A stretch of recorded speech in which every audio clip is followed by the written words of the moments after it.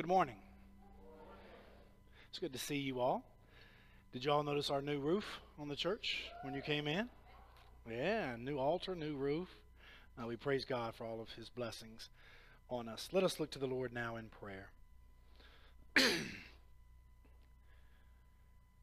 Good and gracious God, we thank you for the gift of this new day, which we have not seen before. We thank you for the gift of friendly faces and this fellowship, for a new altar, for a new roof.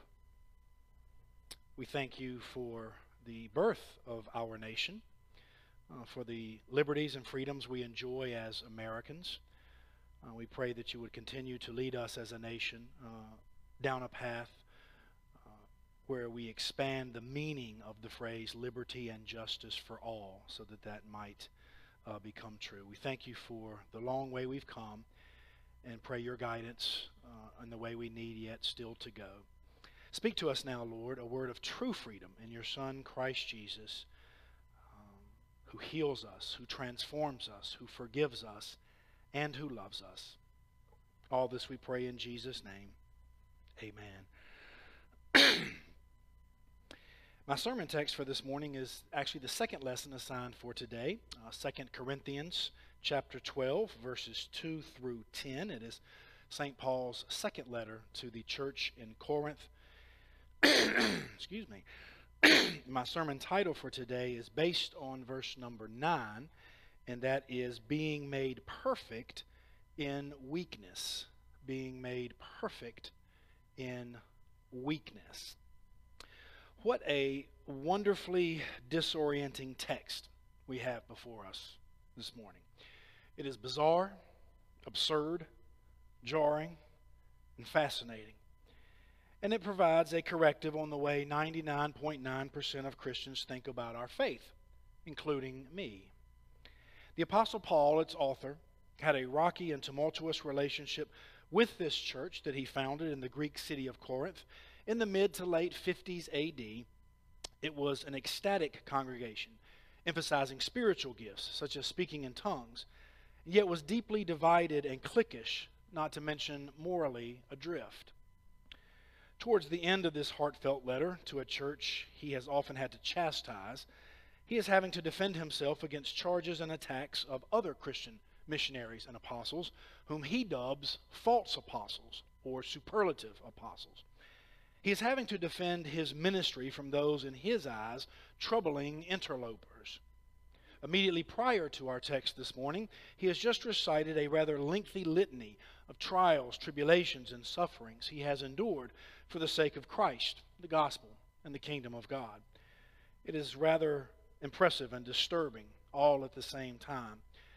It is often a rather angry and resentful enterprise to have to defend oneself, particularly when one has given up so much and suffered so grievously in the name of a noble endeavor or for the cause of an honorable mission.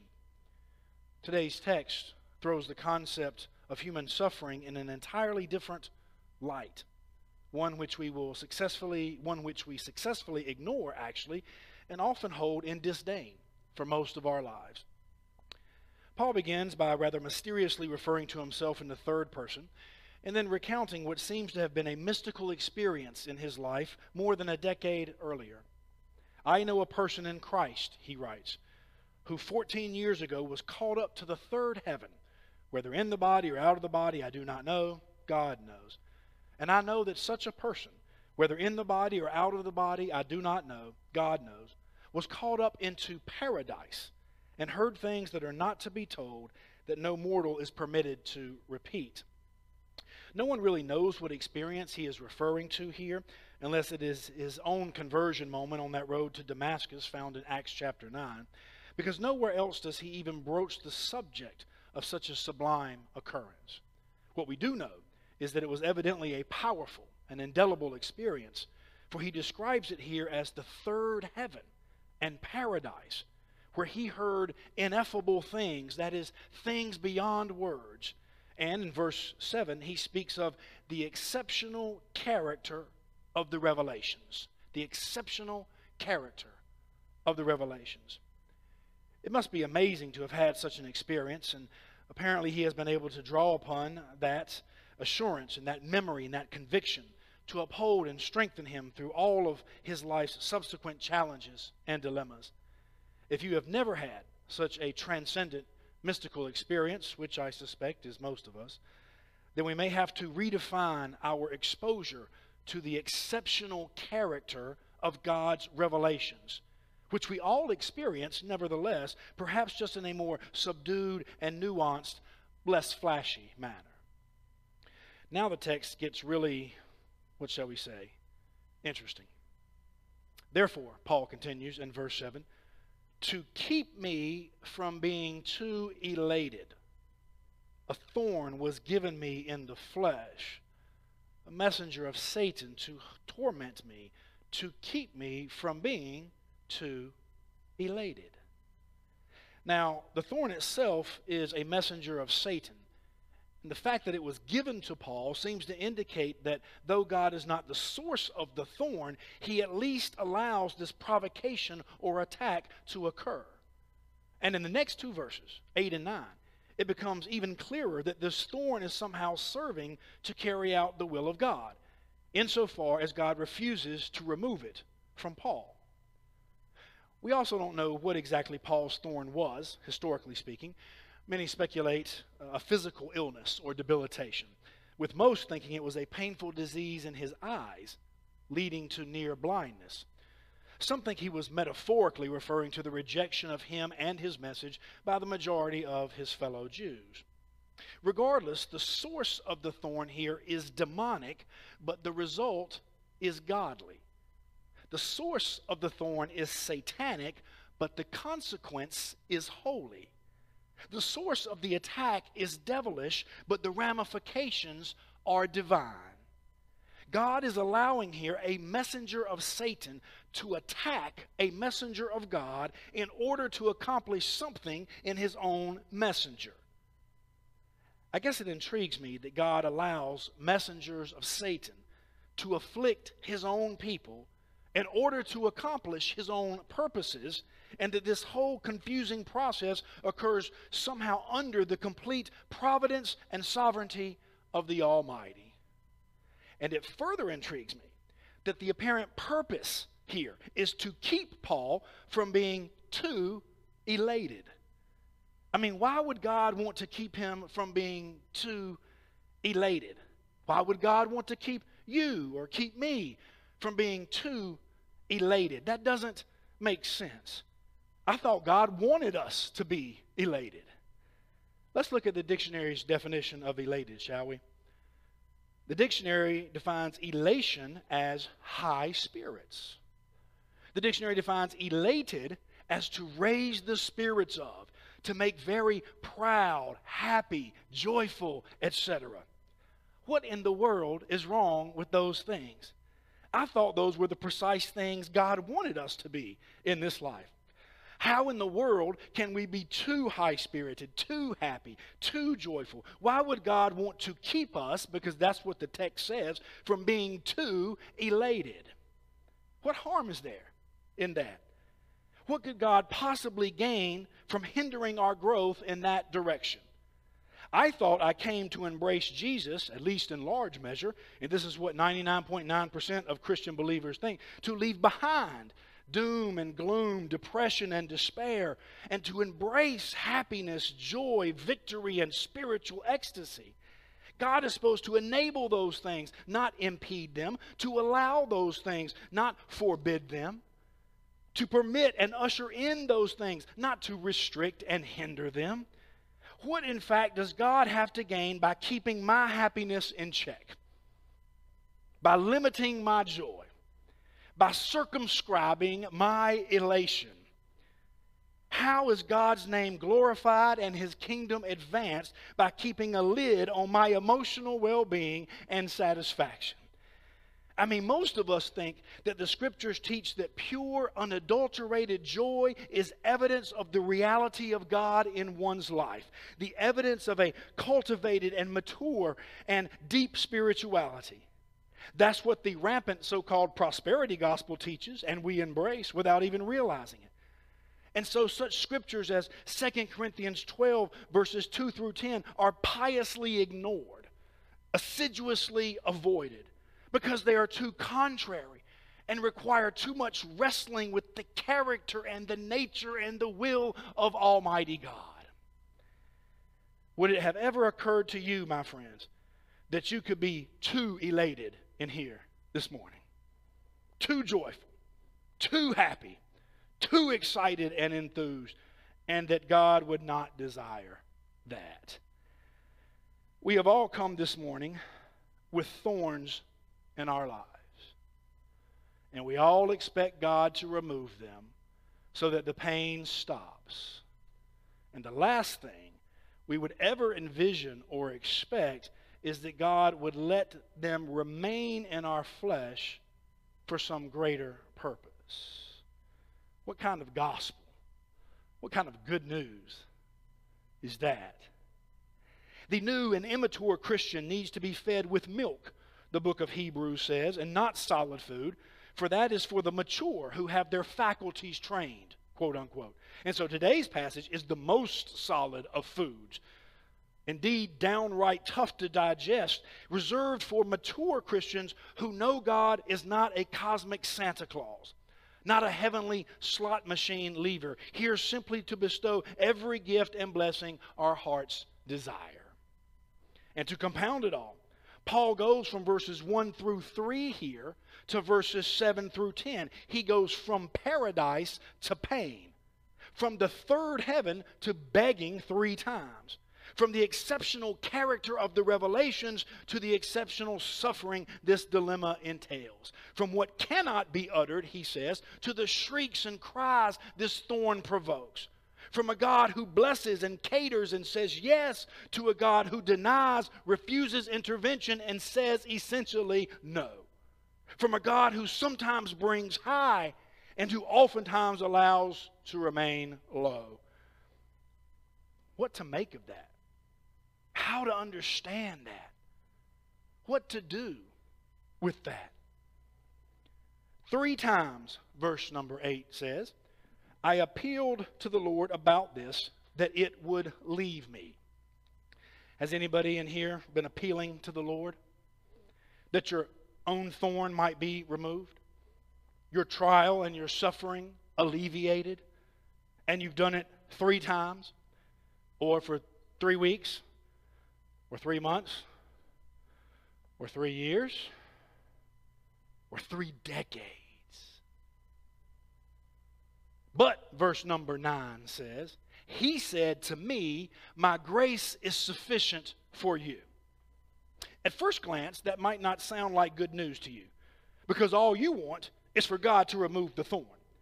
But God is saying here, I may not remove the thorn, but I won't remove my grace either. And furthermore, He is saying that His grace is sufficient. That means His grace is all you need. His grace will see you through. His grace will be stronger than your thorn. His grace won't let you down. His grace won't disappoint. That means you need nothing other than His grace. That means come next week, you'll still be standing, and it will be because of His grace.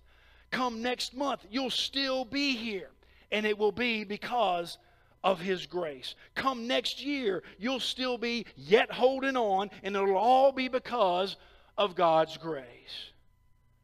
Verse 9 continues, for my power is made perfect in weakness. That's the old translation. For some reason, the new translation leaves out the word my, but that is clearly the context anyway. That is something we do not understand, and so many of us cannot accept. My power, God says, is made perfect in weakness. That means God's power is being made perfect not in my strength, but in my weakness. God's power is being made perfect not in my conquests or victories, but in my defeats. God's power is being made perfect not on the mountaintops of my life, but rather in the valleys. Not when everything is going well in my life, but precisely when it's all falling apart. That's backwards to us, a paradox, an oxymoron. It doesn't make sense. It doesn't add up. It is illogical. When will we ever realize that the whole gospel is? Who was it who proclaimed the first shall be last, and the last shall be first? The humble shall be exalted, and the exalted shall be humbled. To gain your life is to lose it, but to lose your life is to gain it. Who is it that said all that stuff? Jesus. Time and time again, he turns everything, the whole way you and I understand the world, totally upside down. Hebrews 2 verse 10 has the audacity to say, even Christ Jesus was, quote unquote, made perfect, wait for it, through suffering. God's power is made perfect in weakness. We think God's power is made perfect in victory, in success, in vindication, in good things, and in good times. We forget that God's word so often says the opposite, and that we have a Messiah who said, "It is finished." Not when he turned water into wine, not when he cleansed lepers, not when he raised people from the dead or walked on water or was transfigured on a mountaintop, but rather when he died in a brutal, blood-soaked death on a cross. Then was he made perfect. Then was his mission accomplished. Then was secured our salvation, our forgiveness, and our reconciliation with God. Knowing this and accepting this, Paul can conclude, quote, "So I will boast of my weaknesses so that the power of Christ may dwell in me." I forgot what verse that is, Kathy. Can you find it so you can put it up? I will boast of my weaknesses so that the power of Christ may dwell in me. Is anyone in here this morning weak? And if so, can you boast about it? So that the power of Christ dwells richly within you. Therefore, Paul continues, as his entire perspective changes 180 degrees, I am content with weaknesses, insults, hardships, persecutions, and calamities. I'm content with all that stuff for the sake of Christ. Is anyone in here this morning content? Content with weaknesses, insults, hardships, persecutions, and calamities due to following the moral teachings of Jesus Christ and trying to do the right thing. And finally, the grandest, most unintelligible, and yet Christian conclusion ever reached by Paul or any other believer: when I am weak, then I am strong. You see that? When I am weak, then I am strong. Most of us spend our entire lives trying to be strong and never show any weakness. And we are utterly oblivious to the fact that when we attempt that, our strength lies in ourselves, and unconsciously we become weak in God. When we are weak, then we are strong, because only then does the power of Christ fill us and sustain us. Only when we are empty are we open to God's filling us. Only when we have given up on ourselves is God able to fully use us. If God removes the thorn from your life, hallelujah. If he chooses not to, his grace is sufficient. Sufficient for you, sufficient for me, sufficient for the world. Jesus prayed his final prayer of agony in Gethsemane's dark garden moments before he was arrested, tried, and crucified. Do you remember what he said? Paul prays here, remove this thorn. You and I pray, remove this thorn. What does Jesus pray? Remove this cup, meaning the cup of suffering and death. Remove this cup from me. Nevertheless, not my will, but thine be done. Does God the Father remove the cup from Jesus? No. Which means he must have communicated to his Son some way, somehow, my grace is sufficient for you, for my power is made perfect in your weakness. So Jesus, perhaps reluctantly, embraces the weakness, giving testimony by the brief remainder of his life that when he was weak, then was he strong. When he was betrayed by Judas, denied by Peter, and abandoned by all, God's grace was sufficient. and he was strong. When he was scourged, mocked, and crucified, God's grace was sufficient, and he was strong.